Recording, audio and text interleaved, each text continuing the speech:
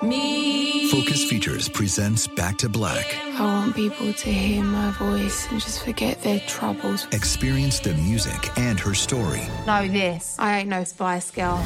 Like never before. That's my daughter. That's my Amy. On the big screen. I want to be remembered for just being me. Amy Winehouse, Back to Black, directed by Sam Taylor Johnson. Rated R, under 17, not a minute without parent. Only in theaters May 17th. You know you've got a comeback in you. When you take the next step, you're going to make it count. For your career, for your family, for your life. You can earn a degree you're proud of with Purdue Global. Purdue Global is backed by Purdue University, one of the nation's most respected and innovative public universities. This is your chance. This is your opportunity. This is your comeback. Purdue Global, Purdue's online university for working adults. Start your comeback today at purdueglobal.edu. With Lucky Land Slots, you can get lucky just about anywhere. Dearly beloved, we are gathered here today to... Has anyone seen the bride and groom? Sorry, we're here. We were getting lucky in the limo and we lost track of time. No, Lucky Land Casino, with cash prizes that add up quicker than a guest registry. In that case, I pronounce you lucky. Play for free at LuckyLandSlots.com. Daily bonuses are waiting. No purchase necessary. Void where prohibited by law. 18+. Terms and conditions apply. See website for details. Are you looking for the perfect move-in ready home this spring season? Now's the time to buy at Fisher Homes. For a limited time only, enjoy below-market interest rates starting at 5.375% APR, 6.139% APR. With these exclusive lower rates, you can save hundreds on a move-in ready home and start enjoying the benefits of home ownership even faster. Schedule your personal tour with one of our new home specialists at FisherHomes.com and make this spring the season you find your perfect home sweet home. Financing provided by Victory Mortgage, LLC, NMLS 461249, Equal Housing Lender. Ceausescu was the dictator of Romania. What? Yep, I'm Robert Evans. This is a podcast. Bad people. Sometimes I shout the name of a dictator. Well, I didn't want to just do Hitler again. I've opened a lot of episodes of this show by shouting Hitler. What? That's a good... I know that. Yeah, there's so many things that you could have done that weren't that. It was really going to be that or atonal screeching. I tried to go with the high effort version. All right, fine. You know what? If it takes giving you a little pat on the head for that to get things moving. I always want a little pat on the head. I know. I'm like one of those. Yeah. Jamie. Well, yeah. Loftus. Yeah. J-Loft. J-Loftus.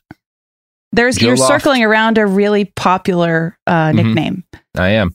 Yeah. Jamie, today we're doing a special Reverso episode of Behind the Bastards where you join the rarefied air of people who get to read episodes to me because there's some motherfucker called Joey Chestnut and he eats hot dogs and you're angry about him, right? That's basically the pitch. That's not the pitch at all. Well, I don't know what the pitch is. There's a motherfucker named Joey Chestnut and I'm in love with him, but that has very little to do with what I'm going to be talking about today.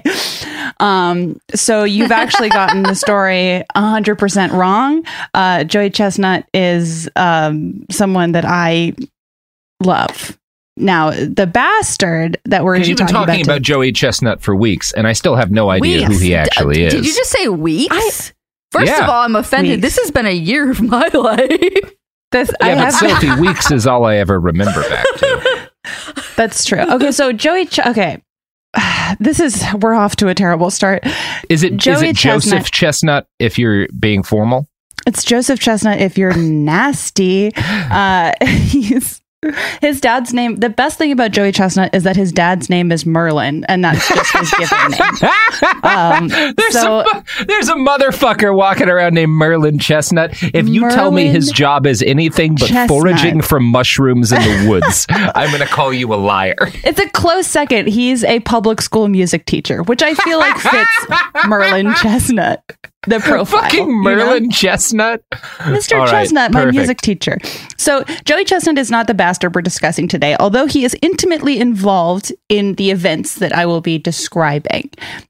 Joey Chestnut is, for those of you who don't know, the hot dog eating champion, and just in general, I believe, the eating champion of the world at this time. Most recently, he's like the Joe Frazier of putting a lot of things in his mouth and then not puking.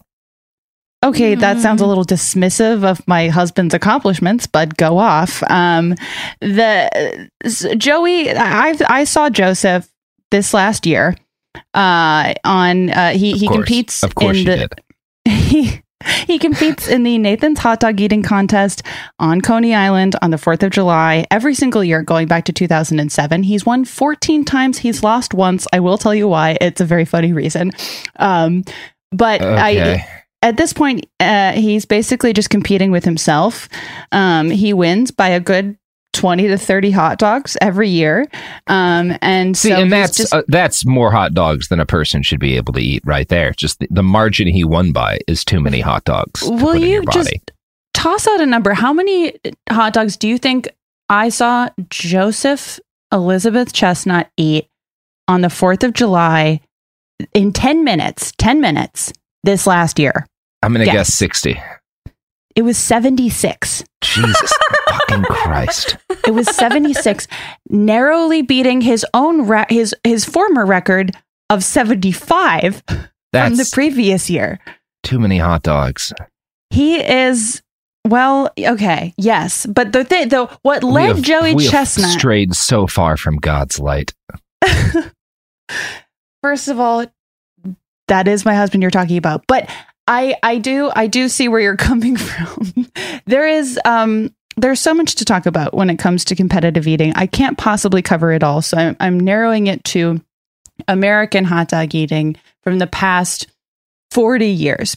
And the main bastard to discuss is a man named George Shea, closely matched by his younger brother, Richard Shea. So that is the topic. Shea. Dick Shea. Old Dick Cheese Shea.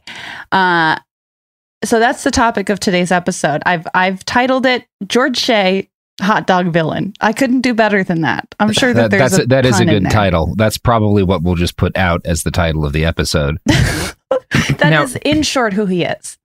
Explain to me quickly, when did we start doing this as a species? When did we start having contests to see how many hot dogs a motherfucker could eat? It goes way, way, way back. There's so much to discuss in terms of hot dogs in general, how they relate to American culture. And I'll just say right at the top, I'm writing a book about it, which is why I know so much about it. This is you've been deep in hot dog culture for a while now. Oh, I've been as deep in hot dog culture for the last 8 months. So if you enjoy this episode, please buy my book that comes out next year. This is a very tiny part of it. It's a good question. There's no exact moment where eating contests became mainstream. They definitely, George Shea would have you believe they became popular at first in America, but they didn't. America very, very, very much ripped off the current competitive eating craze and kind of style and broadcasting tendencies from Japan, where it got very popular starting in the 90s. So it goes back hundreds of years, as does hot dog culture in general. I mean, sausages and ground up meat goes back to fucking BC. Yeah. Yes. But yeah, as far as formally broadcast eating events, they're newer than sausage, at least, and America very much ripped off Japan in terms of how we do it. That's not an uncommon story. So, all right, okay, I'm ready to learn, Jamie. I'm ready to learn about this wonderful new subculture. I'm very excited to tell you about it. Please ask any questions at any time because it doesn't make sense. Yeah, I mean, my first question, which I would ask them, is what about the poops? That's got to be a problem for these guys, right? They are very cagey about the poops, Robert. I've been trying to find that out as well. They're very cagey about the poops. What I can say is that there's so much, like any athletic event, which I do believe this is. There's a lot of showmanship involved. And so, for example, what Joey Chestnut will do after eating 76 hot dogs, which I have to repeat, He did. Yeah. That's a significant fraction of like a cow. Yeah, that's a good chunk. Yeah. It's a good chunk. And I was in the press pit for that event. And then at the end, Joey Chestnut, I can't tell if this is something he's made to do or something he does of his own volition, but he does not leave the stage right away. All the other hot dog eaters who lose the contest are allowed to leave, presumably to throw up and shit. They will never admit to this, but I'm assuming that that's what they do. Yeah. Joey Chestnut does not leave the stage. He stays on the stage for upwards of an hour right after eating 76 hot dogs, smiles, and answers questions for the press. My God. So he's said in interviews that he doesn't throw up, piss, and shit right away. I am bullshit. A little skeptical of these claims, but bullshit. It's his body and his choice, and I respect his bodily autonomy to hold in however much processed meat he wants for as long as he physically can. And that is true love. Joey Chestnut's real girlfriend gave an incredible quote, I think like in the last couple of years, where she was just like, Joey smells different after, like, his pores. Of course. Like, but not even just like sweat, but like just like there's meat coming out of your pores. It's radiating off of him. It's incredible. It's incredible. I mean, because he's holding an entire refrigerator worth of meat inside his body. I joke about being married to Joey Chestnut because I am. But I mean, God bless that woman. I don't know. Sounds you have to have a number of plumbers on speed dial because you can't take somebody being busy, right? Like they've got to get out there right away if there's a problem. Look, Merlin's son gets the job done. We're talking about George Shea. George Shea, which we'll be getting very deep into, is the MC and the kind of the person who who effectively publicized the Nathan's hot dog eating contest, and by extension, kind of hand selected Joey Chestnut to be the face of that kind of endeavor. So here are some things that George Shea has said in capacity of the MC of the hot dog contest on stage. I'm just going to throw 3 out. He says this on stage on Coney Island. Quote, while introducing a hot dog eating contestant. Quote, his mother held him close and whispered in his ear. She said, "You are of mine flesh, but you are not mine own. Fate is your father, and you belong to the people." And then he'll bring out a hot dog eating contestant. Here's another one. He was buried alive under 60 cubic feet of popcorn, and he ate his way out to survival. The David Blaine of the bowel, the Evel Knievel of the alimentary canal, the Houdini of cuisine. Please welcome Crazy Legs Conti. And then, of course, an older man who is white and has dreads comes on stage and eats 40 hot dogs, right? Are you getting kind of the cadence of what I'm... Yes. Here's another one. He will do whatever it takes to win. 3 days ago, he broke up with his girlfriend and euthanized his dog to leave a void of emptiness inside of him so he can fill it today with hot dogs and buns. And then he brings out some other guy. And this has been going on for, George Shea has been doing this for 30 years. He has said a lot of things over the years. What a life. And it does take a turn, but he said a lot of things. It's taken a couple so far. Broke up with his girlfriend and euthanized his dog. George Shea has said a lot of things, some of them about what makes someone a champion, some of them about what makes someone an American, and a lot of them about hot dogs, because that is what his job is. Most of what George Shea will tell you is complete bullshit, and he will be the first to tell you that. Here are 2 quotes from him that I think are the closest to the truth as he's ever told. The first is something he said to Mel magazine last year. He said, "You could argue that people are so inured to everything that there's very little downside to causing controversy." The second thing he said was in 2019. In 2019, there was a 30 for 30 about this hot dog eating contest. And George Shea is very much the villain. He says this: "A lot of what I say literally isn't true in terms of words, but emotionally it is true." And that is sort of the entire ethos of what George Shea does. Werner Herzog has said some similar things. I mean, is there an episode in the works? No, because he's a perfect man who lived the ideal human life. Well, George Shea, he simply hasn't. He simply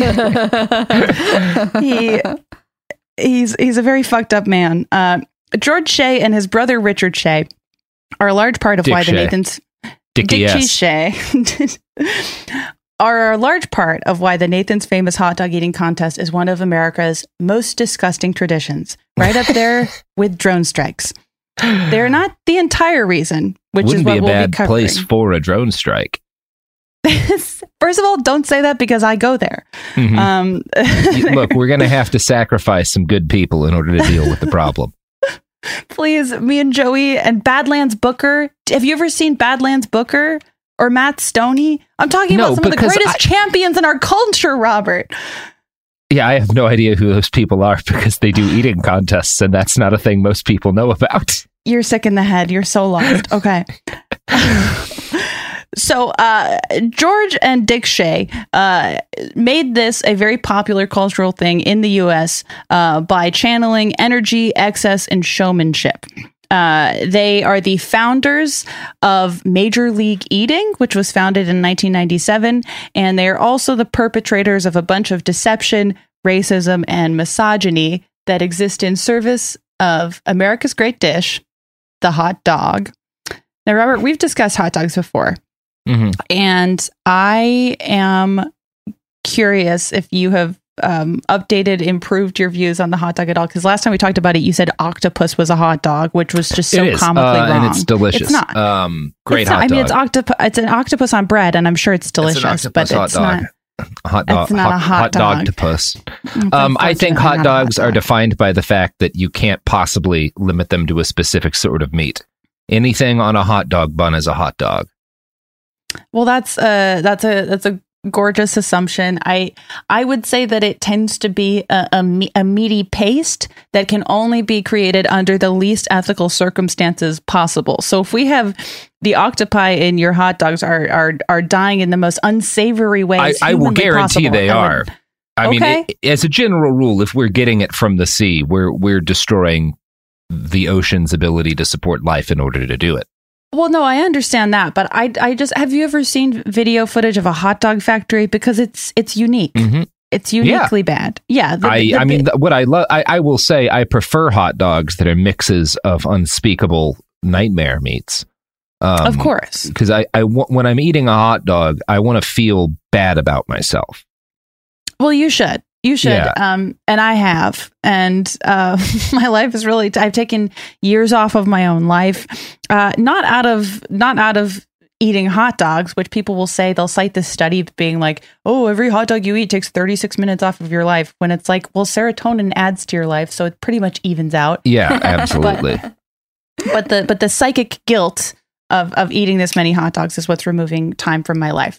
The Shea brothers they created Major League Eating into a marketable sport in the US, drawing heavily from the sport's early success in Japan. So today there's over 250 eaters who are registered with Major League Eating, and they've expanded to competing outside of hot dogs. They started with the Nathan's contest, but now they compete fucking everything. There are wings contests. There's pie eating contests.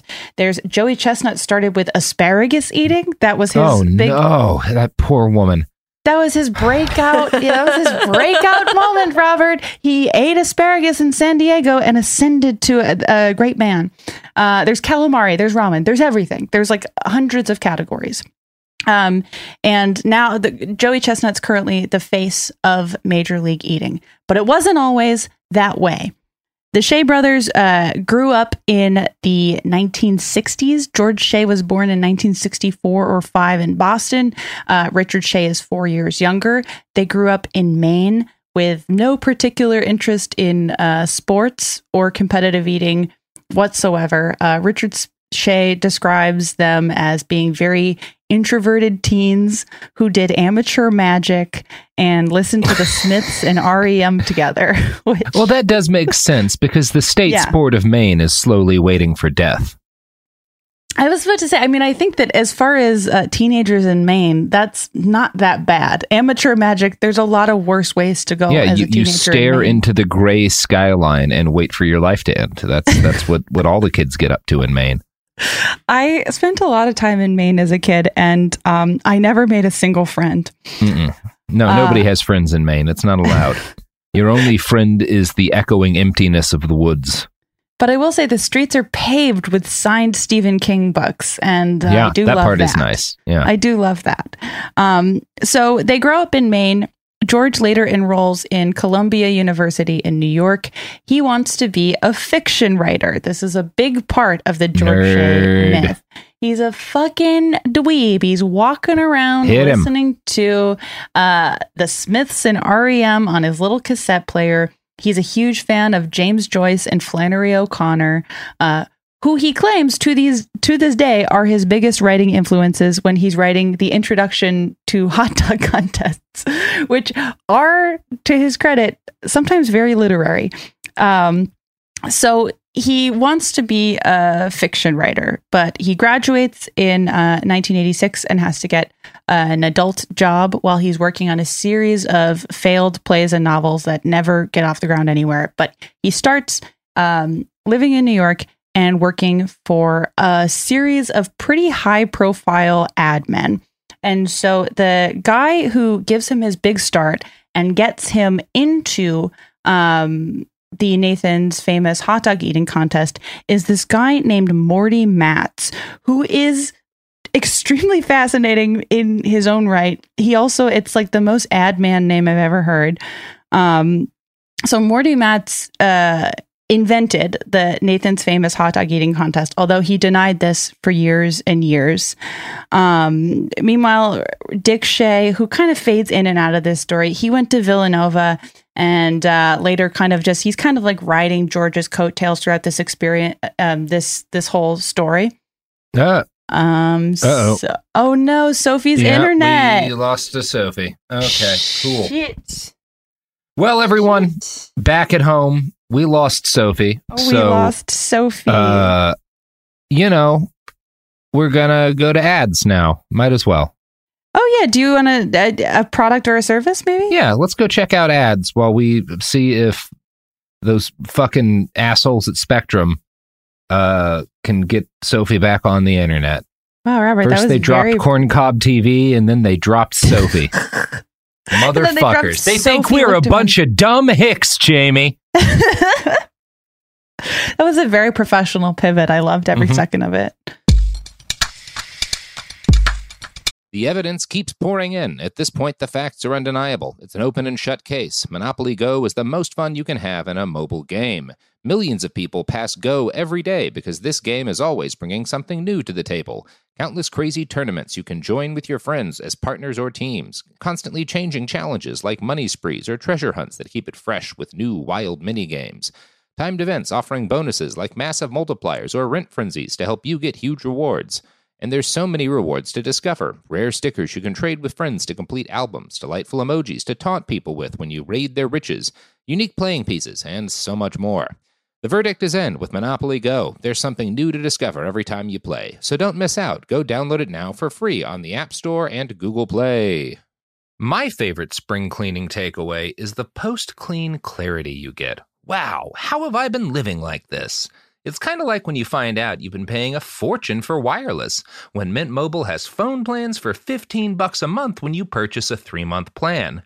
Wow, how have I been affording this?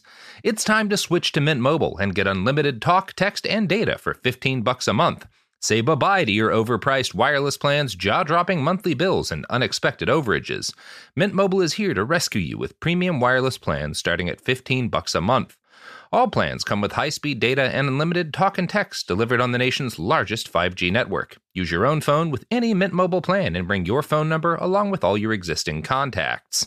To get this new customer offer and your new 3-month unlimited wireless plan for just $15 a month, go to mintmobile.com/behind. That's mintmobile.com/behind. Cut your wireless bill to $15 a month at mintmobile.com/behind. $45 upfront payment required, equivalent to $15 a month. New customers on first 3-month plan only. Speed slower above 40 gigabytes on unlimited plan. Additional taxes, fees, and restrictions apply. See Mint Mobile for details. Focus Features presents Back to Black. I want people to hear my voice and just forget their troubles. Experience the music and her story. Know this. I ain't no Spice Girl. Like never before. That's my daughter. That's my Amy. On the big screen. I want to be remembered for just being me. Amy Winehouse, Back to Black, directed by Sam Taylor Johnson. Rated R, under 17, not a minute without parent. Only in theaters May 17th. This is it. Your moment. This is your time to make your comeback with Purdue Global. When you come back with a Purdue Global degree, you create opportunity for yourself, your family, and your future. It's a degree you can be proud of, a degree that employers will trust and respect. Purdue Global offers working adults like you over 175 flexible degree programs to meet your specific career goals. These include associate, bachelor's, master's, and doctoral degrees and certificates. Purdue Global degree programs range from nursing to business to communication and more. Whatever your interest, we have the degree that will move you forward. You have the knowledge, you have the experience. Now it's time to get credit for the work you've done and earn the recognition you deserve with Purdue Global, Purdue's online university for working adults. You know you're worth it. We do too. So don't wait another second to get the degree that will take your career to the next level. Start your comeback today at purdueglobal.edu. Oh, my God. Those ads were great. And what's even greater is that Sophie's back. Hi. Sophie's back. The Spectrum gods have taken, I don't know. I can't all talk of like my George all of my happiness. Yeah. And they still haven't brought back Corncob TV. They still haven't, and I have a bad feeling that they won't, even though I really enjoyed the programming, including iconically Coffin Flop. Of course. Yeah, I mean, one of the greatest shows on television, or was until and they didn't rig Corncob shit. TV. I don't care what people say. No, they didn't. I've been there. I've seen it. I wrote, yeah, you know what? It's great television. We're talking about George Shea, okay? George Shea, he graduates from Columbia in 1986, starts working for this ad man named Morty Matz. Morty Matz is an absolute legend in the field. He's still alive. I think he's like 97 years old. I'm going to just kind of skip down to what Morty Matz has done because his resume is just extremely wild. Morty Matz says when he takes over the Nathan's hot dog eating account and begins this contest, he gives a series of made up legends as to how long this contest has existed, all of which are lies. He first says that there has been a contest since 1916 when Nathan's opened. He says that 4 immigrants held a hot dog eating contest on the pier on the 4th of July to determine who was the most patriotic. That was a lie. He then pivoted to say that the contest began in 1941 as a protest to World War I. And that was a lie. Wait, World War I? In 1941? Sorry, World War II. Okay. Then he... What were they okay. In 1941, if you're protesting World War II, you're probably not someone you would want to associate your sport with either. But look, to be fair... He's lying. And then Morty, of course. And then Morty pivots this again and says in 1971 that it was begun as a protest to the Vietnam War. He makes up all of these weird lies. Now, but Jamie, what is your line as to when lying is good or not? Because I have a thing that I've been doing for a while now where whenever I have a close friend or loved one, I tell them one lie. And it's always something very subtle. But the first example of this is I convinced the person I was with for a number of years just as the result of a casual conversation once, that the band Hanson had died in a terrible bus crash. You told me this literally last week. And like, I know. Well, I'm trying to say, what is the line? Because sometimes it can be fun to do that sort of stuff. And then someone brings up a lie. What is the lie you told me? And what is the lie I never tell anyone Jamie? what the lie I've told them. I know the lie. I know the lie Robert told me. He didn't tell me when someone was named Daddy. No, well, yeah, that is that. But that was for an altruistic reason. I had to save Christmas. You told me. I never lied. I will never tell you. I never lie to you. That's great. The point is that you should never trust anybody, and that's why everyone gets one lie. I trust you. I know. That's what makes it so dangerous. I want to know the lie. I only lie. It's the opposite of gaslighting. I want to know the lie. God damn it. I am so sad.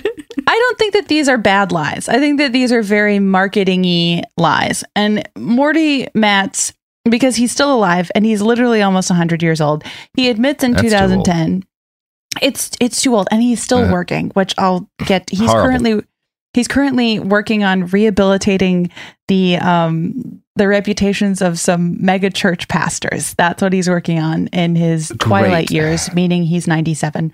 But he admits in 2010 that all of these origin stories are lies, and that it was Morty Matz's idea in this early 70s to start holding this contest to drum up some publicity for Nathan's Hot Dogs. Other things about Morty Matz that I would just like you to know is that he's almost 100. He fought in World War II. He's currently still the press agent for the Durst family, meaning Robert Durst. So he's been a busy man lately. He's at work. There is just like... His career is equally fascinating to me. He is the reason George Shea exists. George Shea came up working for this guy, who did, like George Shea, I think, a combination of very funny and very evil things. Some things that are attributed to Morty Matz as sort of innovations, for better or worse, in American PR. He's said to have popularized the idea of a perp walk. So like marching a suspect into police headquarters for people to take pictures of. I guess that was something that he kind of innovated. And you would never want any, you should not want people to know if that's a thing you helped invent. Well, that's the thing about these guys, though. They don't care. Like, it's all about impressions. It doesn't matter what the impression is as long as it's getting attention. So he fully claims, whether it's true or not, that, I'm the guy who invented the perp walk. He worked with the New York mob in the 60s. He invented that big national... When you say worked with the mob... I don't have any more information than that. That's just what he said. He's worked with, he worked a lot. I think he self-described gaudy adjacent mob is what was said. He invented the big national debt clock that was, I don't know if it's still there, but it was in Times Square for a very long time. He invented that with the Durst family. He invented the current route of the New York City Marathon so that it would go through more areas and get more press. He's working with mega church pastors now, and he created the Nathan's Hot Dog Contest. He's done a lot of stuff, and his legacy is very all over the place. And I really am just like, should he still be alive? I don't know. Definitely not. I'm going to answer that one. I'm going to say maybe, he should have hung up his little hat a long time ago. But all that to say, he creates this myth around Nathan's hot dog eating contest. And already there's a lot of mythic qualities to the hot dog eating, or to the hot dog industry in general. It doesn't really fall under the purview of this story. You'll just have to buy my book next year to find out, Robert. But it's very, very well known that like the meatpacking industry is a fucking disaster, and that the hot dog isn't an American dish. It was brought here by German, Polish, and Austrian immigrants as sausages and kind of innovated over time. by independent carts. The real American quality to hot dogs is the industrial era. And the most American thing about hot dogs is the worker and animal abuse that comes with their production. So like whether it's to this day, it's like, you've got Upton Sinclair reporting on meat packing in the jungle, right? And then you've also got, as recently as last year, there were those meatpacking scandals after Trump sent out that executive order to say that the meat factories must remain open. And so there were these huge coronavirus outbreaks at meatpacking industries. And there were like executives and managers taking bets on how many workers were going to get coronavirus because of this executive order and their own incompetence to protect their own workers. Like, it's just an absolute, like, the story of hot dogs is truly the stuff of nightmares. But George Shea's job is to make it very American and very appealing and very watchable, right? So George Shea starts working under this guy, Morty Matz, Mr. Perp Walk himself, Mr. Robert Durst's best friend, in the 1980s. Okay. So, George Shea prior to this had been sort of like working his way up in this company. He was slowly, we hear this story all the time. He was just slowly giving up on his dream of becoming an artist in pursuit of becoming a very evil person, So much like Hitler, friend of the pod, Hitler. Right. And then the reverse Hitler, George W. Bush. Like, there's all these failed artists who end up doing the most fucked up thing you could think of. George Shea, fortunately, there's been like multiple people who are like, thank God George Shea only is interested in hot dogs, or he really could have done some damage, because he's truly like a very fucked up person. But in the 80s, he would do all these sorts of things for Morty Matz. There was one account of him convincing an attractive woman to sit on an egg for 2 weeks and claim that she was trying to hatch it. That was some PR he did. What is that PR for? What does that sell? Know, Robert, I don't know. Well, you've got to know who it was for, right? Was it like an egg selling company? What is this? My source there, and I wasn't interested in learning more, to be perfectly honest. My source there is it's in the 30 for 30 documentary, where George Shea is showing the documentarian around his office and says, hey, this is one of my early successes. And he points to a newspaper clipping that I could not find online fucking anywhere of a woman sitting on an egg saying, woman sits on an egg for 2 weeks. And he's like, this is one of my early successes. Wow. I'm assuming he was advertising eggs, but I don't know. Yeah, it must baffling. Okay, great. That's wonderful. I love this mystery. Listeners at home, find out what he was selling. Another thing he does is, this is to promote Palisades Park. He puts an elephant on water skis. These are the things that he's doing to prove himself to Morty Matz, right? And it works. And Morty Matz, by the late 80s, early 90s, says, hey, I want to bring you in on the Nathan's hot dog eating account.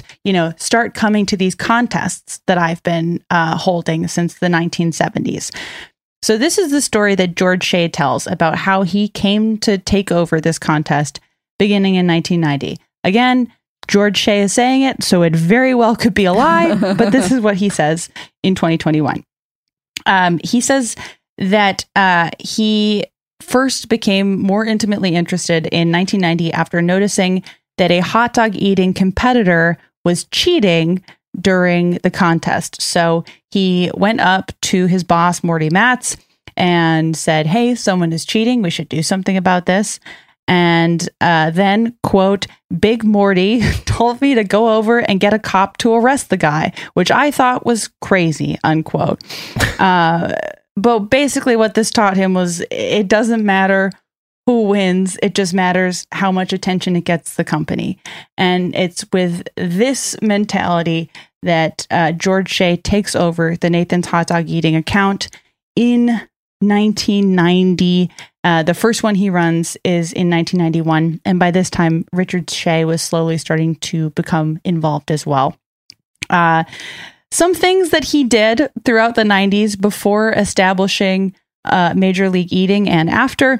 There was this huge scam he did where he wrote a scholarly article that he submitted to the New England Journal of Medicine called The Belt of Fat Theory.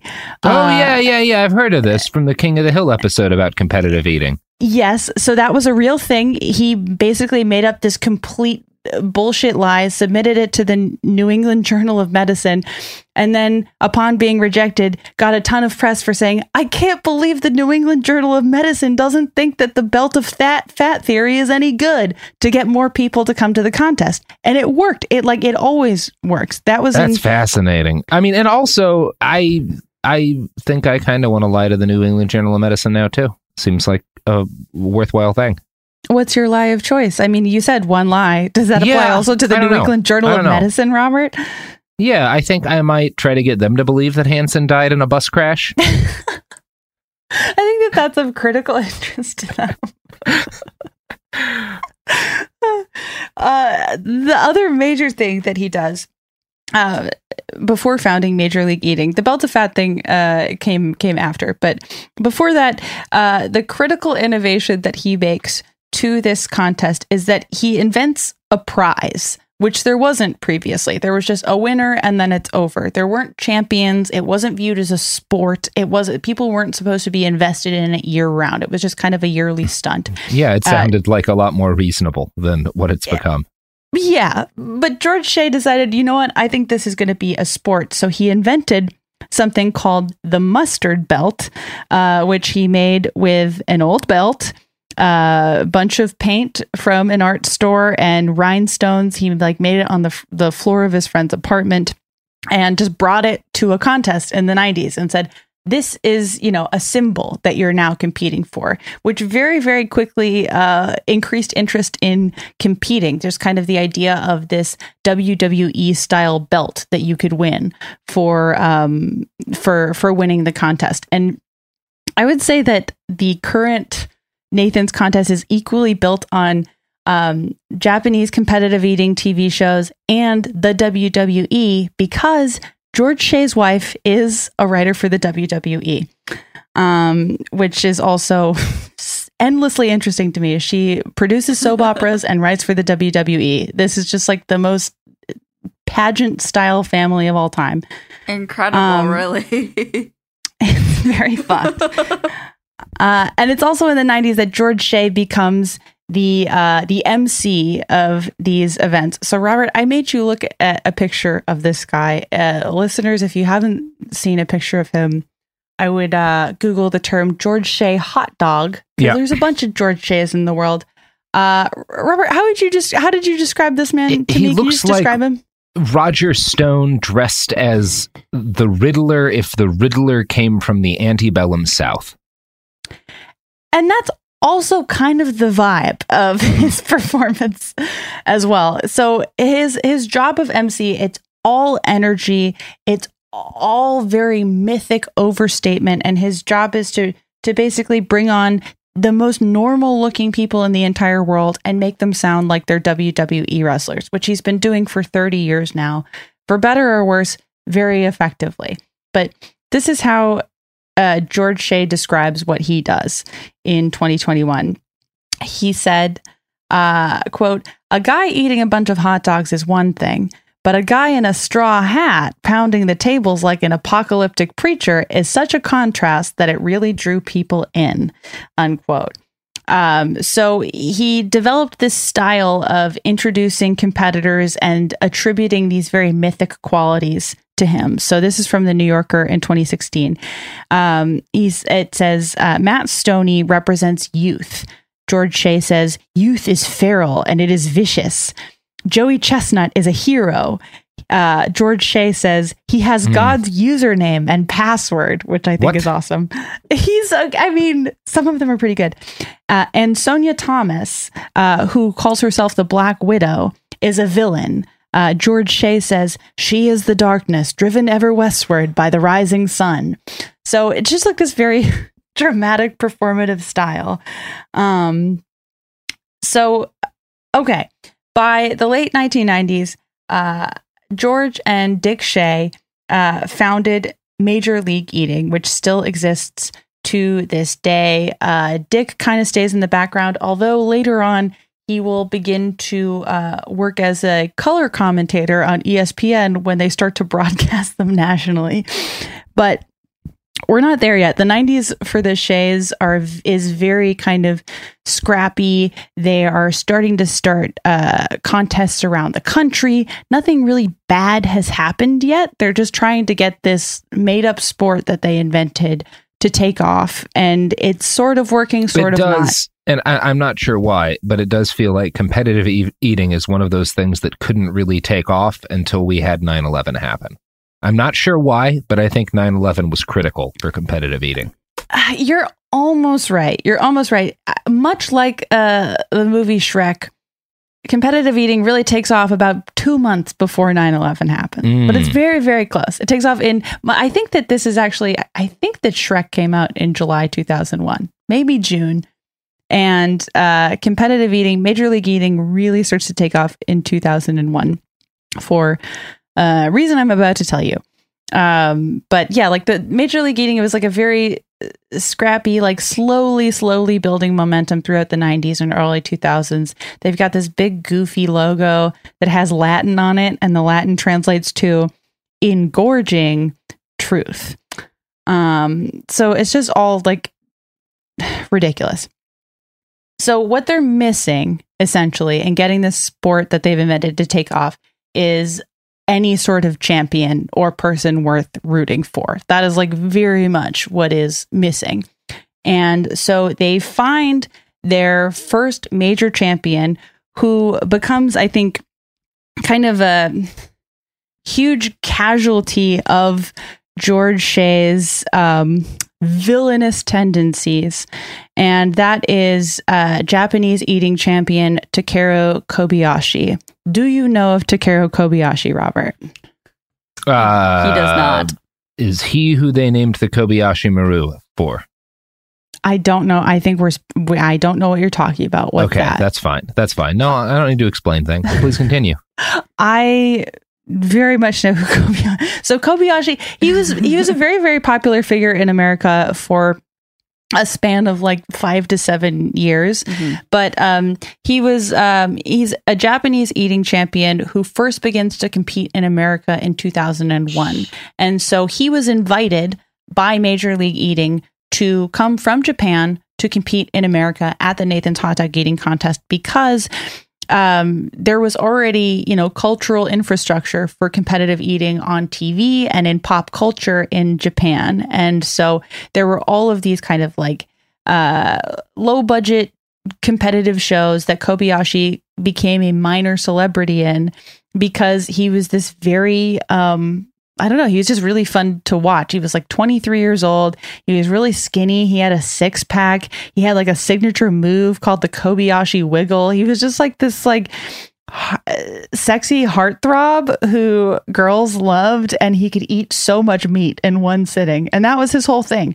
But what kind of set him apart in terms of what impressed people about him in America was that he trained as if he were an athlete. Like he had an actual training regimen and stayed very lean, and wasn't, what Americans associated competitive eating with, which was just like people gorging themselves. Mm-hmm. Like there was strategy involved.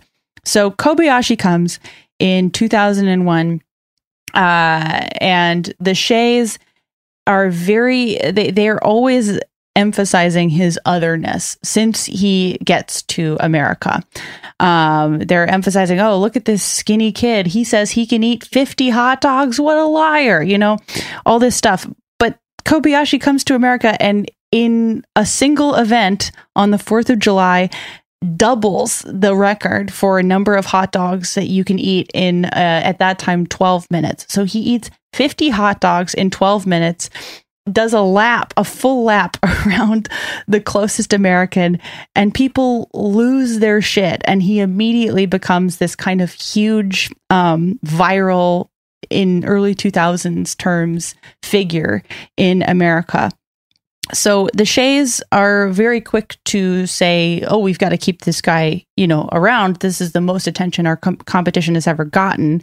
And they encourage Kobayashi to keep coming back, which he does, because now he's becoming an American celebrity. There's access to money. He's in like a MasterCard commercial. He becomes, a minor American celebrity now.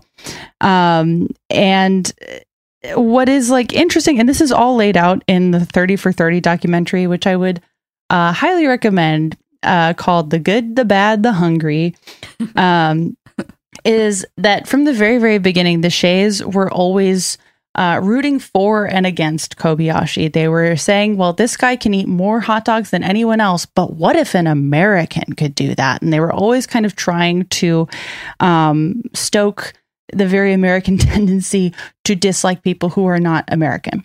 And so Kobayashi was not really hyper aware of this at the time, because he became an American celebrity so quickly that he thought he was going to be, in New York for a weekend in 2001.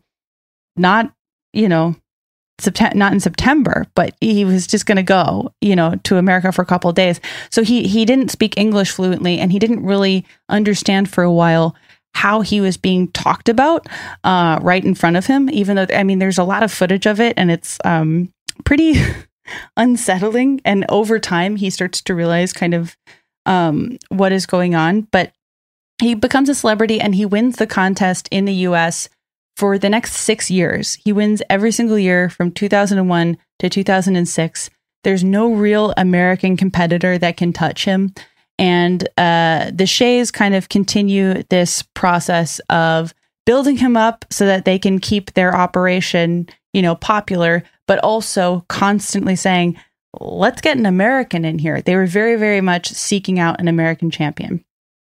Which brings us to 2007, where Major League Eating's first viable rivalry comes out, and the Shays are fucking all over it.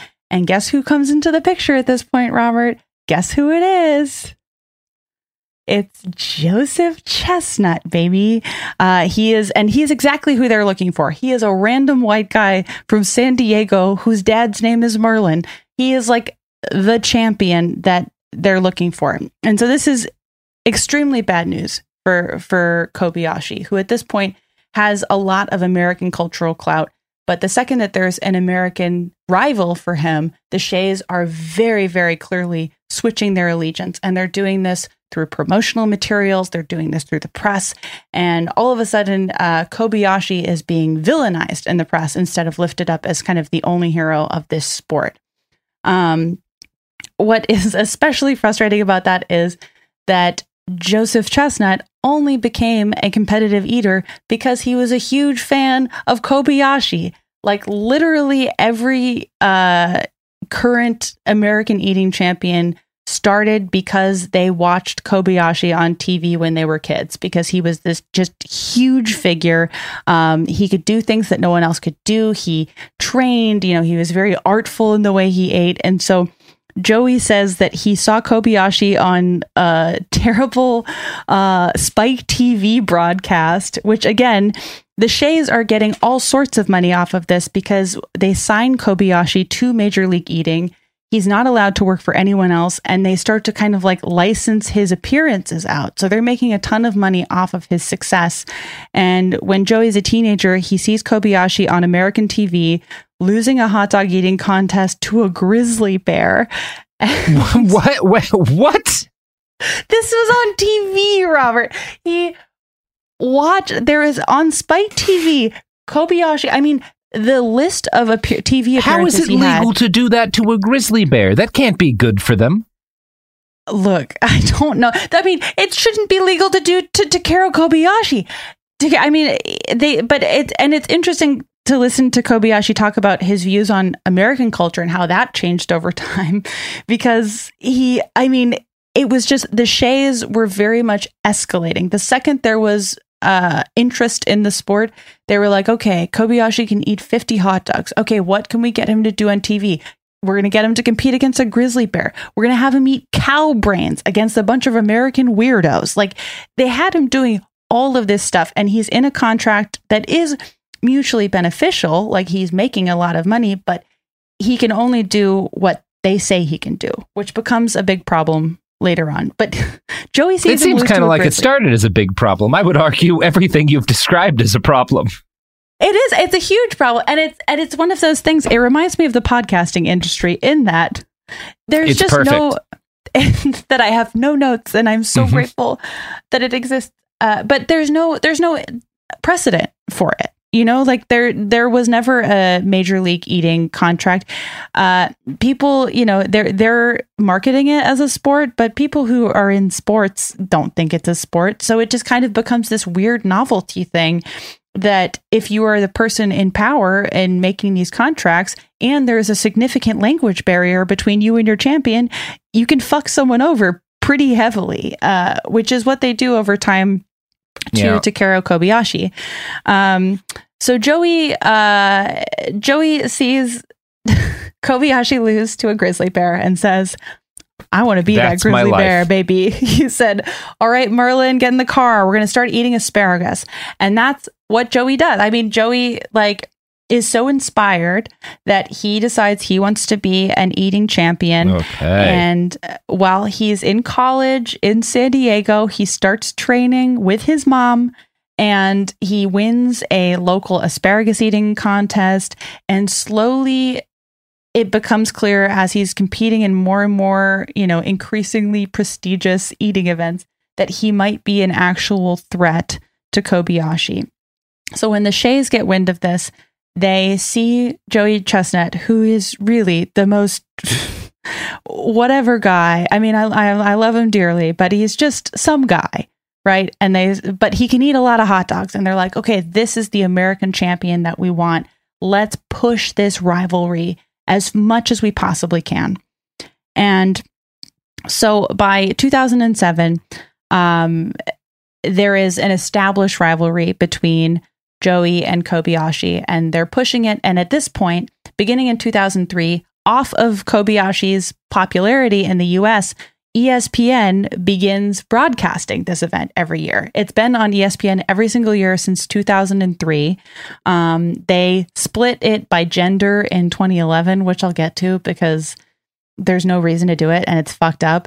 But they broadcast the men's competition on ESPN, and they broadcast the women's competition on ESPN3 because, well, you know. But anyways, as of 2007, all genders compete in the same contest. So the big three competitors in this contest that the Shays are pushing are Kobayashi, Joey Chestnut, and Sonia Black Widow Thomas. And Joey beats Kobayashi. And this is a huge turning point in the sport, but only because it very much changes the way that the Shays approach marketing their now two champions.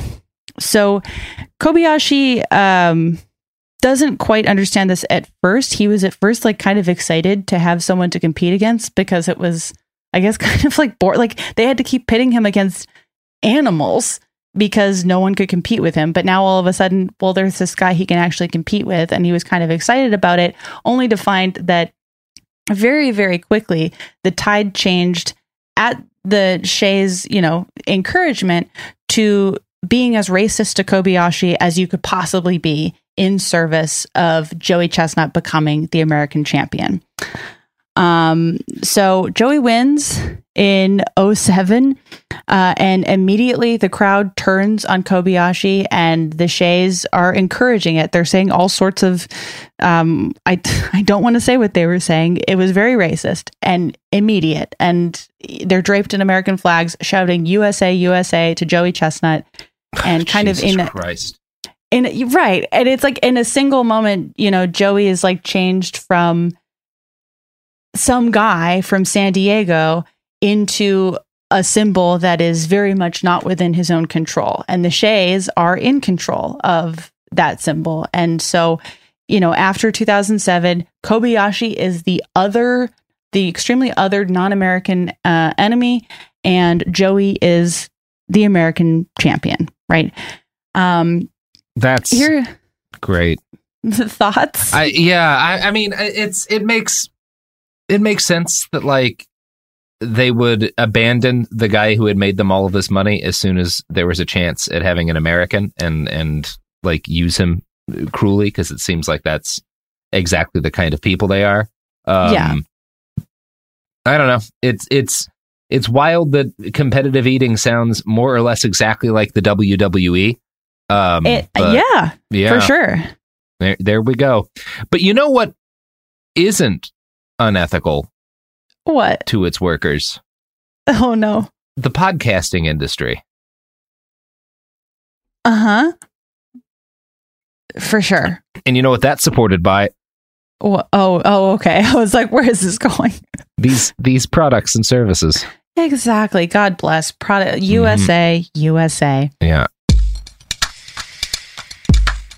The evidence keeps pouring in. At this point, the facts are undeniable. It's an open and shut case. Monopoly Go is the most fun you can have in a mobile game. Millions of people pass Go every day because this game is always bringing something new to the table. Countless crazy tournaments you can join with your friends as partners or teams. Constantly changing challenges like money sprees or treasure hunts that keep it fresh with new wild mini-games. Timed events offering bonuses like massive multipliers or rent frenzies to help you get huge rewards. And there's so many rewards to discover. Rare stickers you can trade with friends to complete albums, delightful emojis to taunt people with when you raid their riches, unique playing pieces, and so much more. The verdict is in with Monopoly Go. There's something new to discover every time you play. So don't miss out. Go download it now for free on the App Store and Google Play. Focus Features presents Back to Black. I want people to hear my voice and just forget their troubles. Experience the music and her story. Know this. I ain't no Spice Girl. Like never before. That's my daughter. That's my Amy. On the big screen. I want to be remembered for just being me. Amy Winehouse, Back to Black, directed by Sam Taylor Johnson. Rated R, under 17, not a minute without parent. Only in theaters May 17th. This is it. Your moment. This is your time to make your comeback with Purdue Global. When you come back with a Purdue Global degree, you create opportunity for yourself, your family, and your future. It's a degree you can be proud of, a degree that employers will trust and respect. Purdue Global offers working adults like you over 175 flexible degree programs to meet your specific career goals. These include associate, bachelor's, master's, and doctoral degrees and certificates. Purdue Global degree programs range from nursing to business to communication and more. Whatever your interest, we have the degree that will move you forward. You have the knowledge, you have the experience. Now it's time to get credit for the work you've done and earn the recognition you deserve with Purdue Global, Purdue's online university for working adults. You know you're worth it. We do too. So don't wait another second to get the degree that will take your career to the next level. Start your comeback today at purdueglobal.edu. Judy was boring. Hello. Then Judy discovered ChumbaCasino.com. It's my little escape. Now Judy's the life of the party. Oh, baby, mama's bringing home the bacon. Whoa, take it easy, Judy. The Chumba life is for everybody. So go to ChumbaCasino.com and play over 100 casino-style games. Join today and play for free for your chance to redeem some serious prizes. ChumbaCasino.com. No purchase necessary. Void where prohibited by law. 18 plus terms and conditions apply. See website for details. We're back. And look, I lied a little bit. There's a lot of unethical stuff in the podcasting industry. For example, sometimes Sophie asks me to get up as early as 11:30. Okay, that's first of all violence against Roberts, and I won't stand for it. Second of all, we just found out a few minutes ago that you are a liar. So, yeah. Robert, what is an example of a lie that you've told me? No, one lie. Everybody gets one. No, was my lie the daddy thing, or is it a different lie? No, that was for a utilitarian purpose. I had to do that for everyone's sake. Go categorizing your lies like that. That's bullshit. It's called categorizing, and I do it all the time. Does my lie have anything to do with Anderson? I can't say, Sophie. I think I know what it is, and I'm furious. I can't say. Wow. Mm-hmm. Okay. Do I want to know? Everyone gets one. I'm furious. Everyone, including the listeners of this show. You know, everybody gets one. One lie. You know what's the lie? Robert loves 100% of you. I've never said that. That's the lie. I know, but that's the lie. He loves you all. About 40% of them, statistically speaking. That but may that's be too the much. lie. Mm-hmm. That's the lie. Okay, so furious. It's 2007, you guys. Joey is the champion now, and everyone is the tide is very much turned on Kobayashi. And George Shea, being himself, being his straw hat villain, is very upfront about what he was trying to do here. He says this in the 30 for 30 documentary in 2019. He says, I have always used pro-American rhetoric, and the belt is a national prize from the day the belt was made. Reminder, the belt was made by him in a living room out of cardboard. He says, quote, you think I want Kobayashi to win 6 years in a row necessarily? If he wins, he wins, but that's not great for the narrative. You need to understand that there's an American hero, and you can be a hero in the same exact way, but you can't be an American hero because you weren't American, unquote. So that he's very, very clear. Okay. He's like, hello, I am racist about my weird cardboard belt that I made. And this is where, I mean, it genuinely, like, it's difficult to watch and learn about, because this, like, for some time, I mean, he's fine now, but like this, like, really destroyed Kobayashi's life for some time, where, he describes being completely shocked and scared at how the American public very rapidly turned on him once Joey Chestnut became the champion. He said, quote, I didn't understand American culture, so it scared me. And George Shea, this guy who is contracting him and is in complete control of his finances, is going on live television and mocking him to his face. Immediately after Kobayashi loses, George Shea gets on stage in his little outfit and says, the dark days of the last 6 years are behind us, of his own champion, and raises Joey Chestnut's fist in the air. And Joey's role in this is insidious and passive, where in all of the interviews, Joey's very aware of what's going on. He knows that he's being raised as this champion, and he knows that Kobayashi's being mistreated, but he doesn't stand to benefit from saying anything, and so he doesn't. And it's clear in kind of clips that you can find that the Shea brothers and George in particular are very much trying to control Joey Chestnut's behavior. You can see in a series of promotional clips that they'll ask Joey a simple question of like, well, how does it feel to beat Kobayashi? And Joey is he's a simple man, he'll say things like, it felt good, and then, George Shea will be off camera offering him mythic punch up to what Joey said, to make it sound meaner and to make it sound more, jingoistic and all of this stuff. There's this incredibly fucked up clip where George Shea, I mean, he's filming a promotional clip talking about the day that Joey Chestnut defeated Kobayashi. And he says, in this very, I don't know, he's like, the bullshit is at 11. And he says, after that event, I went back to my room and I wept. I silently wept because something was lost. We had a hero and our hero was no longer invulnerable. And I wept. And then he stops. These people are eating too much food. Like, stop it. Stop taking it so seriously. Stop being like this. Well, he's lying, though, because it's like right after, he says, and I wept, there's a pause. He thinks the camera is cut. And then he starts laughing because he's making it all up. And he's doing it to humiliate Kobayashi and elevate Joey Chestnut because he doesn't give a shit. And he just wants people to watch the fucking broadcast. Like, he does it. It is like a level of, I'm certain that he's a jingoistic racist person, but there's like a level of lawlessness here that really uniquely unsettles me, where it's like, it's kind of hard to know what he thinks about anything, because he'll just say whatever he needs to say to get attention. Like, his views could be anything. It's I don't love it. So after this, Kobayashi becomes understandably frustrated with Major League Eating. He loses his mother, which also kind of makes him want to be closer to home. He doesn't want to be in the US so much anymore.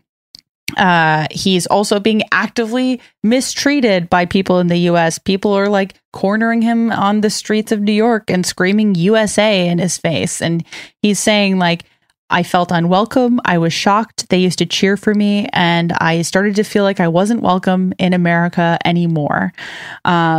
So he wants out. You know, he's not being treated well in this contract.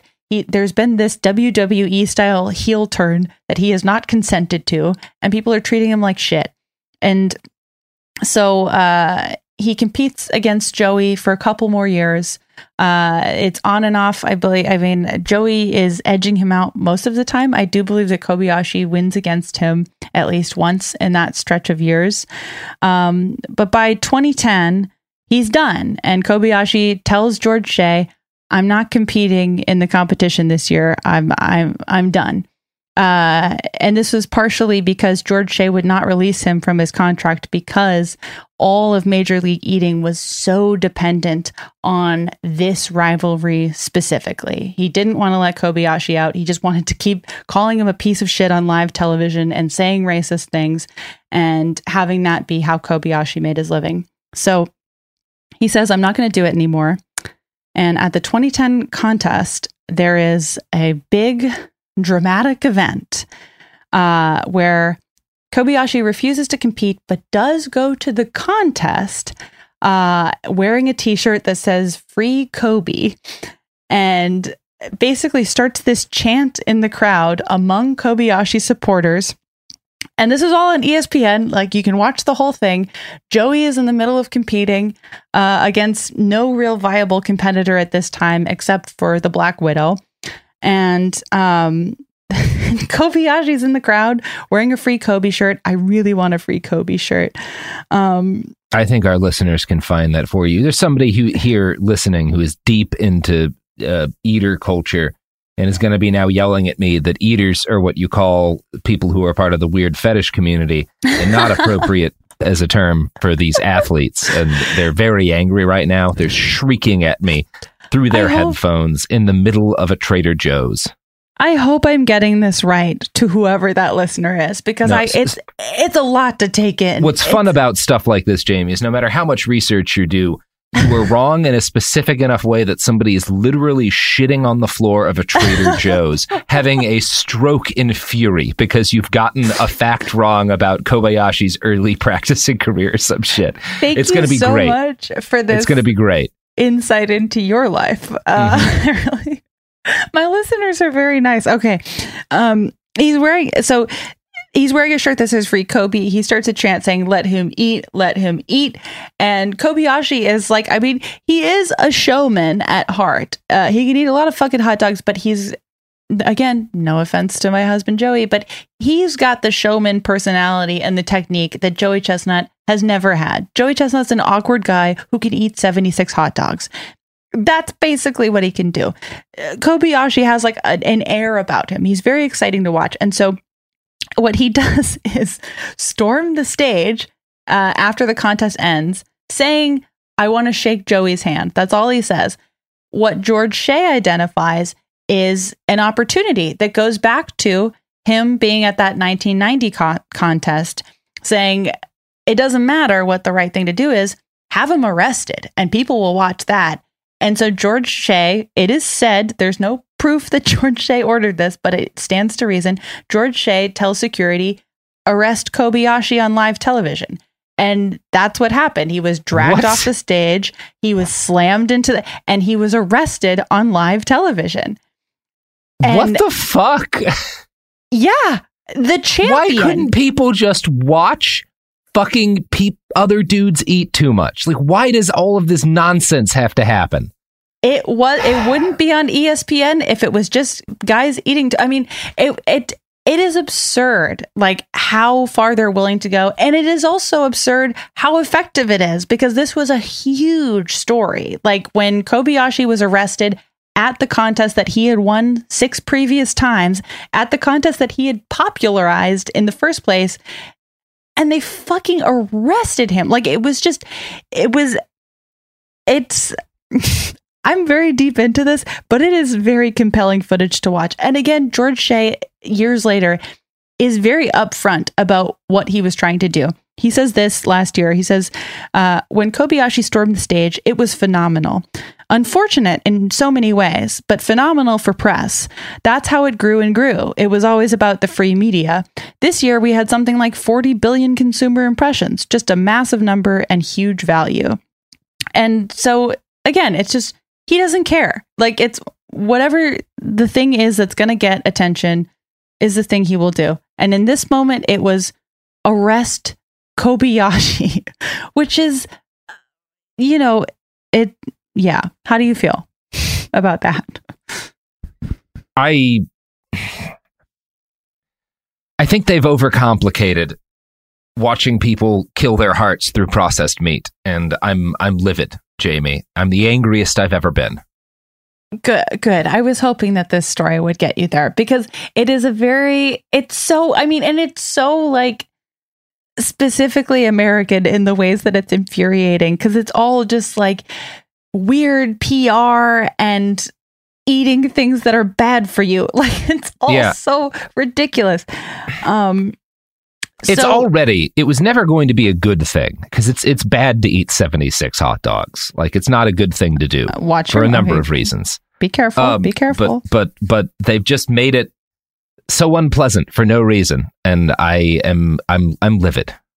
Do you understand now, though, why people say that it's good that George Shea only applies this skill of evil to hot dogs? Because imagine this somewhere else. It was yes, I am glad that he stayed out of politics. I guess people like him are going to do damage somewhere, and maybe siloing off them to the competitive eating community is better than some things. But I mean, the main person who's screwed here is Kobayashi, who I love. Kobe, free Kobe. He's devastated by this happening, obviously. He says, I thought the U.S. was a place where people would be recognized as an American hero because of their achievements. And I thought that where you came from and what race you are had nothing to do with it. And Joey Chestnut said in response to this entire event, maybe I lack a little empathy. Because Joey Chestnut, I mean, he's not the bastard on the chopping block here, but he doesn't say anything. He doesn't say anything in Kobayashi's defense, in spite of the fact that Kobayashi's the only reason that he's even doing what he's doing. He very much goes with the flow with the Shea brothers every single time. So, okay.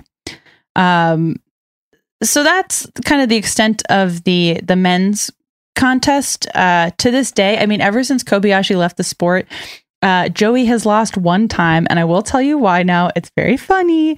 After Kobayashi's gone, Joey Chestnut, like, to this day, is the face of the company. The Shays love him. He plays ball with fucking whatever. He makes, like $200,000 to $300,000 a year competitive eating. He's got a vanity mustard line.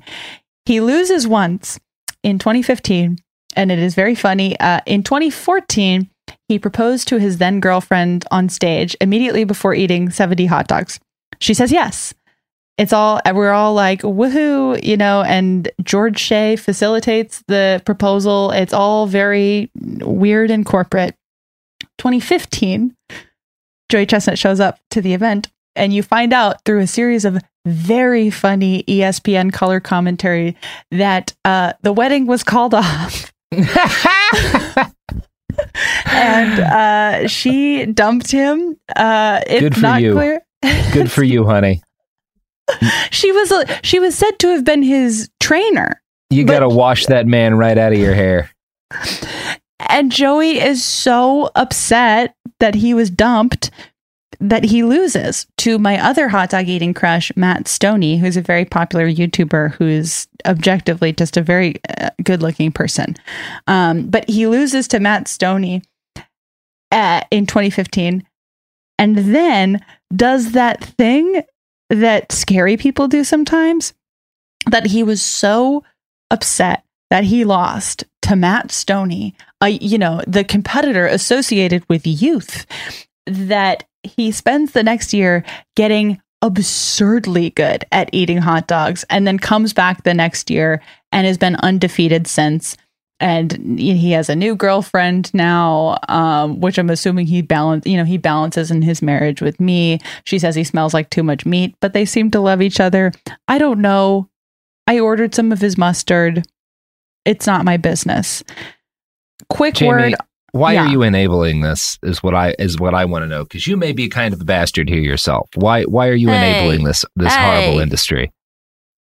Why am I enabling the hot dog industry? Well, no, not the hot dog industry, the competitive eating industry. I'm fine with the hot dog industry. Well, there's so much about the competitive eating industry I haven't gotten to cover here because it doesn't pertain to George Shea. For example, so many people in the hot dog eating community are fucking each other. It's fascinating. There's horny community. You would have to just fuck other hot dog people because the meat smell is going to be a problem for anyone else. Robert, literally. So I went to the contest this year. The current women's champion could not compete because she was 8 months pregnant with another hot dog eater's baby. This shit goes deep.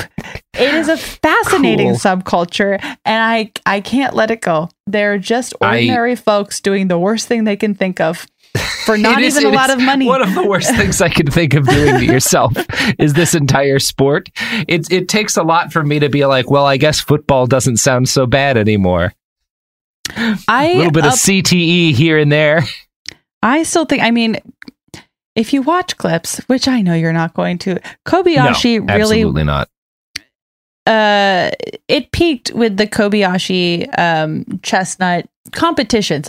Take the Shays out of it. Their competitions were very exciting when they were pure. And it was just two guys trying to see who can eat the most meat. It's very fun to watch. Their techniques are very different. They're whatever. Okay. Sure. I have to tell you one more thing about George Shea. And it pertains to how he doesn't like women either. So there is a champion who is a woman for some time in this same era of Kobayashi and Joey Chestnut. Her name is Sonia Thomas. She's really cool.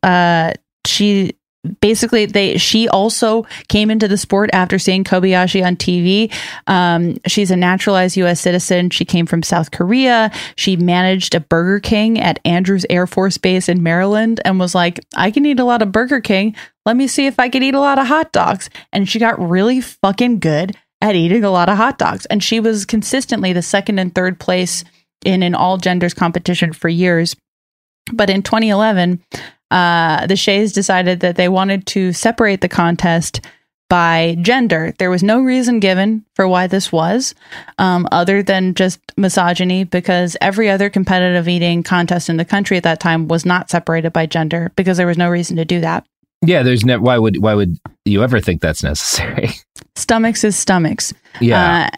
And Sonia Thomas, there was a huge, she had this real kind of run in the mid 2000s of she was beating Joey Chestnut all the time and she was beating Kobayashi and she's kind of erased from the main narrative, but she was a huge competitor who was just very fun and she loved the Backstreet Boys and the Carpenters and she worked at a Burger King. She was just America's not ready for a woman who can eat a lot of hot dogs.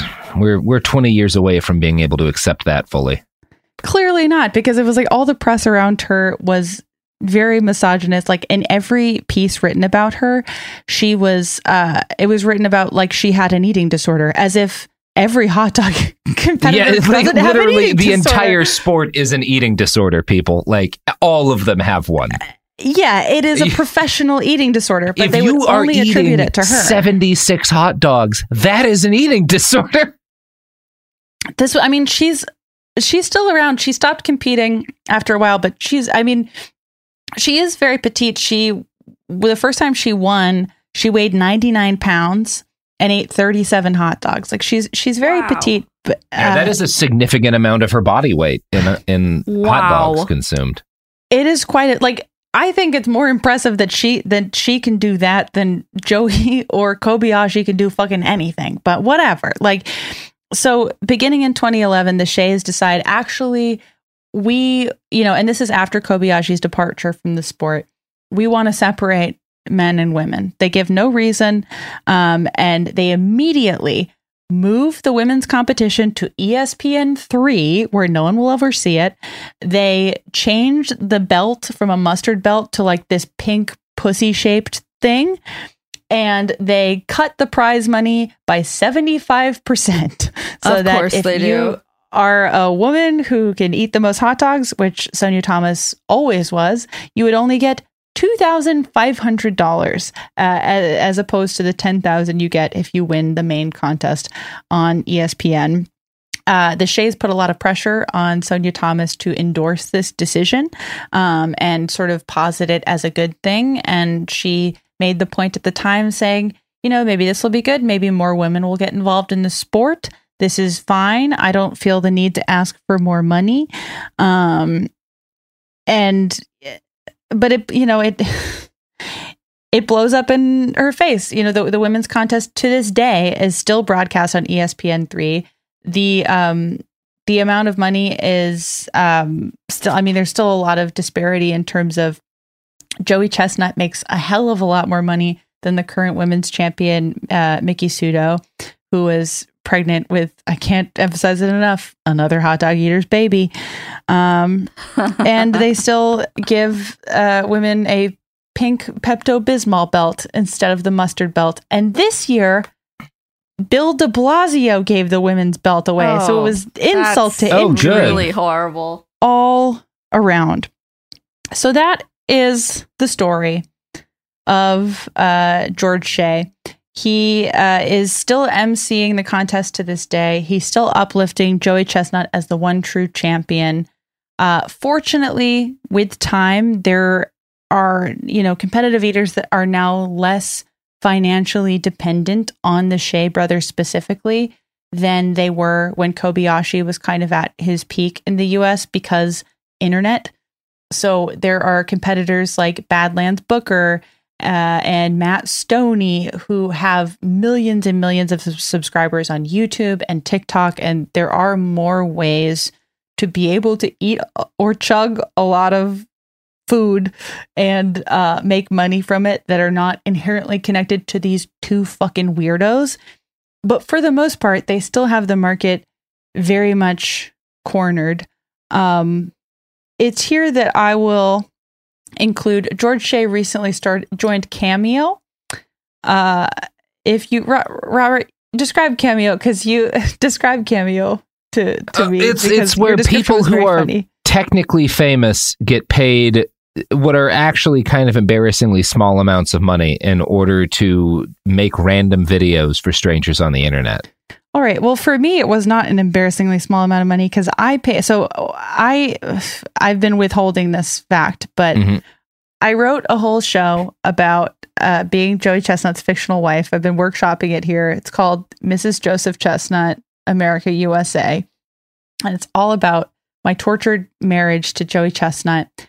And so for this show, I wanted to get a cameo from George Shea encouraging Joey Chestnut to break up with me. Was the point of this.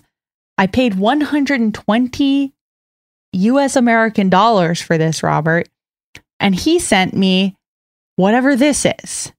Okay. Sophie, can we watch it? $120 is good for Joey Chestnut. It's very funny when someone like Rudy Giuliani is in there and making videos for $150 because it's like you shouldn't be that cheap, Rudy Giuliani. Like Robert's gonna. It's not a good video, and the thing is, even though it makes no sense, there's no option on Cameo to respond to someone and say, "Hey, That's not what I asked for. That's not what Cameo's for. You don't get to Cameo to have an equal relationship with these people, Jamie. Here's what he's sent me. You ready, Robert? Mm-hmm.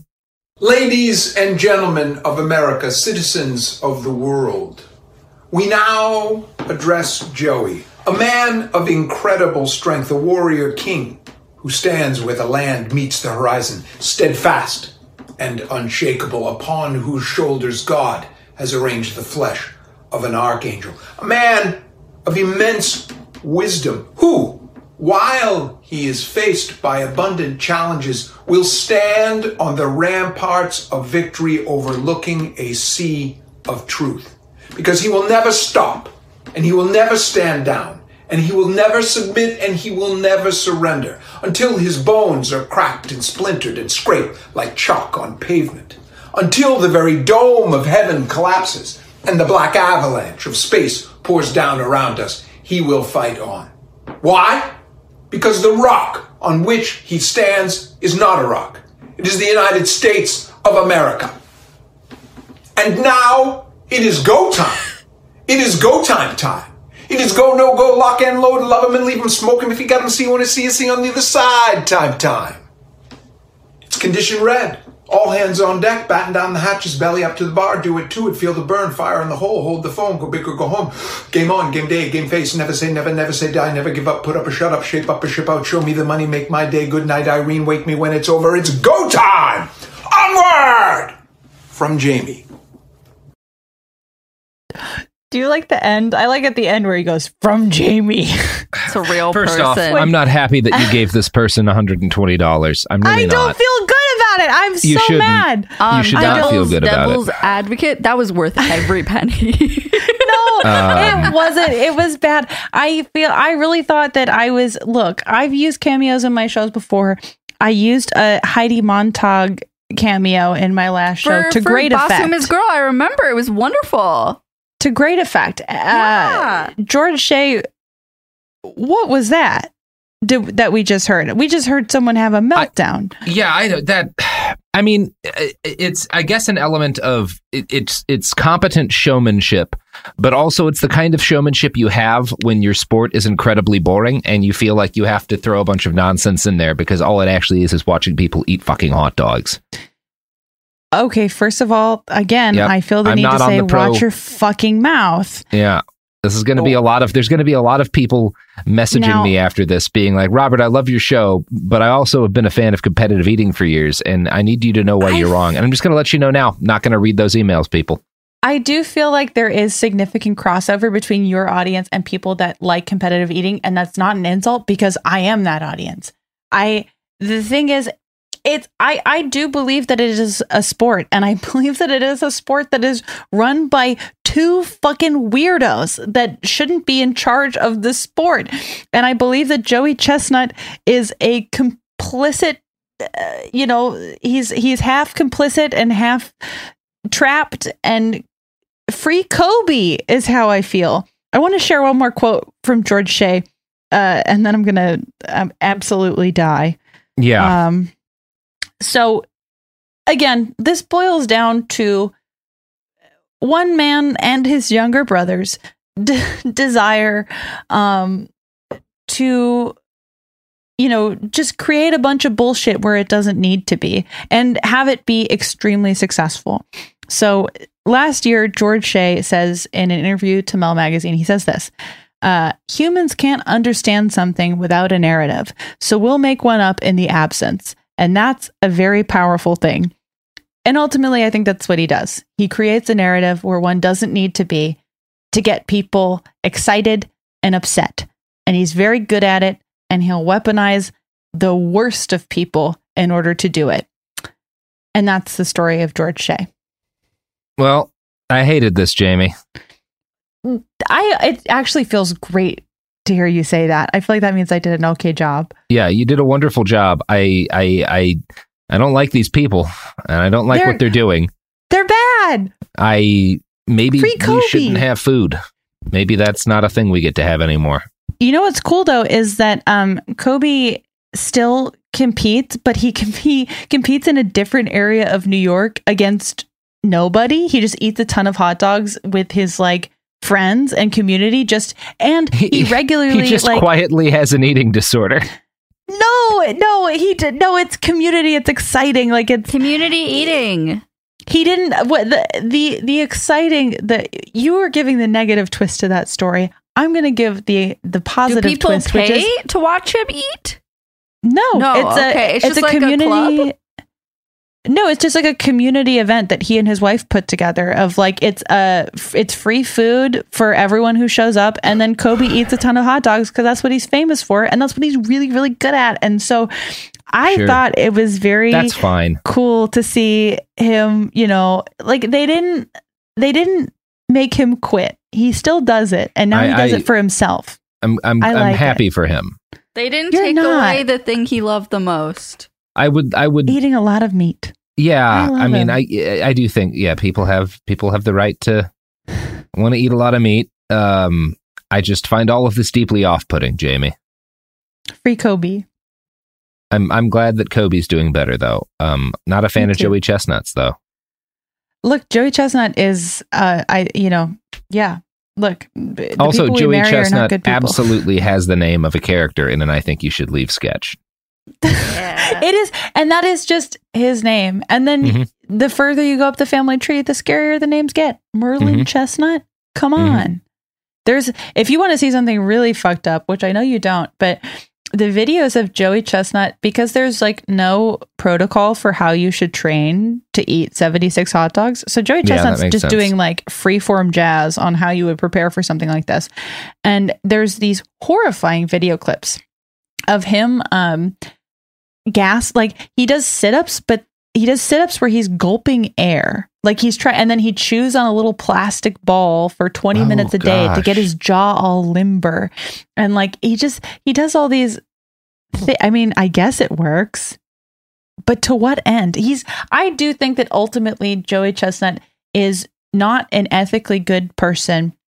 But on the other hand, I think he is being forced to kill himself for our entertainment. And I think that is very sad in its own way. I guess, yeah, that's sad. All of this is bad. That said, I will be there at the 2022 contest, and I might actually train and see if I could maybe get on stage on the women's contest. Because I think you only have to eat like 11 hot dogs in 10 minutes. I could do that. Yeah, I could do that too. There you go. But no, Come with me. I don't support this. But Let's train I hope together. It'll you be survive fun. eating all of those hot dogs. Oh, you're no fun. I couldn't be less supportive of this for you, Jamie. Maybe that's the one lie he's telling you, Jamie. We don't know.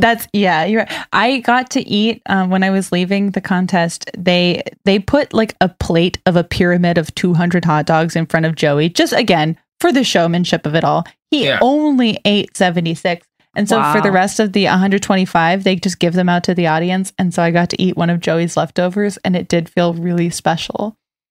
Well, I don't like that. I don't like that at all. I'm not going to say I'm happy for you, but I'm glad you had an experience that you regard as pleasant. Who's happy for me, because I thought it was very fun to eat Joey's soggy little leftover. Felt good. Especially, in the middle of a pandemic, felt safe. Mm-hmm. Yeah, I mean, I wasn't going to bring that part up, but yup. Well, Jamie, you got any pluggables? If you possibly want to interact with me after what you just heard, you can go on Twitter or Instagram. You can find me there. Jamie Loftus Help on Twitter, Jamie Cry Superstar on Instagram, and just set a reminder in your phone for a year from today saying, hey, did I pre-order Jamie's book, Raw Dog, that comes out in April 2023? I sure hope I did. And then you can buy that book that will come out next year that I'm currently absolutely torturing myself trying to complete. So I hope you read it when it comes out. It's about truly this George Shea stuff takes up a couple of pages. There's just so much about hot dogs and their history. And there's just a lot. So I hope you read it. Check out Raw Dog. Incredible title. Very excited for that. Thank you. I really pushed for Raw Dog, and I'm satisfied with the outcome. And you can listen to any of my podcasts, my Urine Mensa, Lolita podcast, Bechtelcast, or Ackcast about the Kathy comics. Follow your heart. Thanks for letting me do this, Robert. I had a lot of fun putting this together. Thank you for telling me this. Doesn't it feel exciting to be on the other side and you feel absolutely deflated and like dying at the end? I feel great. I'm just going to sit alone in a dark room for the rest of tonight. Yeah, what do you think I do every fucking time I'm on this show? Yeah, that's fair. This is very, I mean, karma. I may have to go just open one of my old Hitler books to cheer myself back up. There you go. Speaking of a little bit of vitamin H. That's Robert, the boy we know and love. Speaking of books, they can pre-order your book after the Revolution. Yeah, Google AK Press After the Revolution, and you can pre-order my book. And if you pre-order it, it comes with a special signed book plate in it, which is a nice little art sticker thing inside the book that has my signature on it. So pre-order it, AK Press After the Revolution. Please buy my novel. It'll be out in May. You can have it in hardcover. I'm still working on the sequel. I just finished chapter 4 and started chapter 5, so it's humming right along. And will you sign mine? Absolutely. And if you pre-order it, you'll get a signed one. Fuck you. And we got a Behind the Bastards live stream show on February 16th, 17th? One of those dates. It's momenthouse.com/behindthebastards. Yep. Whee!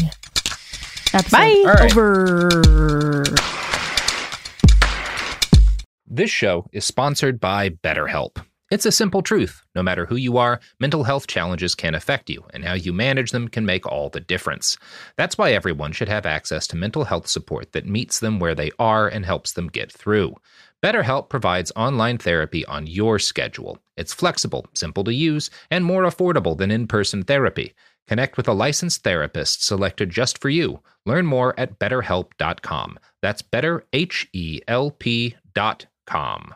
Hey guys, it is Ryan. I'm not sure if you know this about me, but I'm a bit of a fun fanatic when I can. I like to work, but I like fun too. It's a thing. And now the truth is out there. I can tell you about my favorite place to have fun. Chumba Casino. They have hundreds of social casino style games to choose from with new games released each week. You can play for free anytime, anywhere. And each day brings a new chance to collect daily bonuses. So join me in the fun. Sign up now at ChumbaCasino.com. No purchase necessary. VGW Group. Void where prohibited by law. See terms and conditions. 18+. Are you looking for the perfect move-in ready home this spring season? Now's the time to buy at Fisher Homes. For a limited time only, enjoy below-market interest rates starting at 5.375% APR, 6.139% APR. With these exclusive lower rates, you can save hundreds on a move-in ready home and start enjoying the benefits of home ownership even faster. Schedule your personal tour with one of our new home specialists at FisherHomes.com and make this spring the season you find your perfect home sweet home. Financing provided by Victory Mortgage, LLC, NMLS 461249, Equal Housing Lender.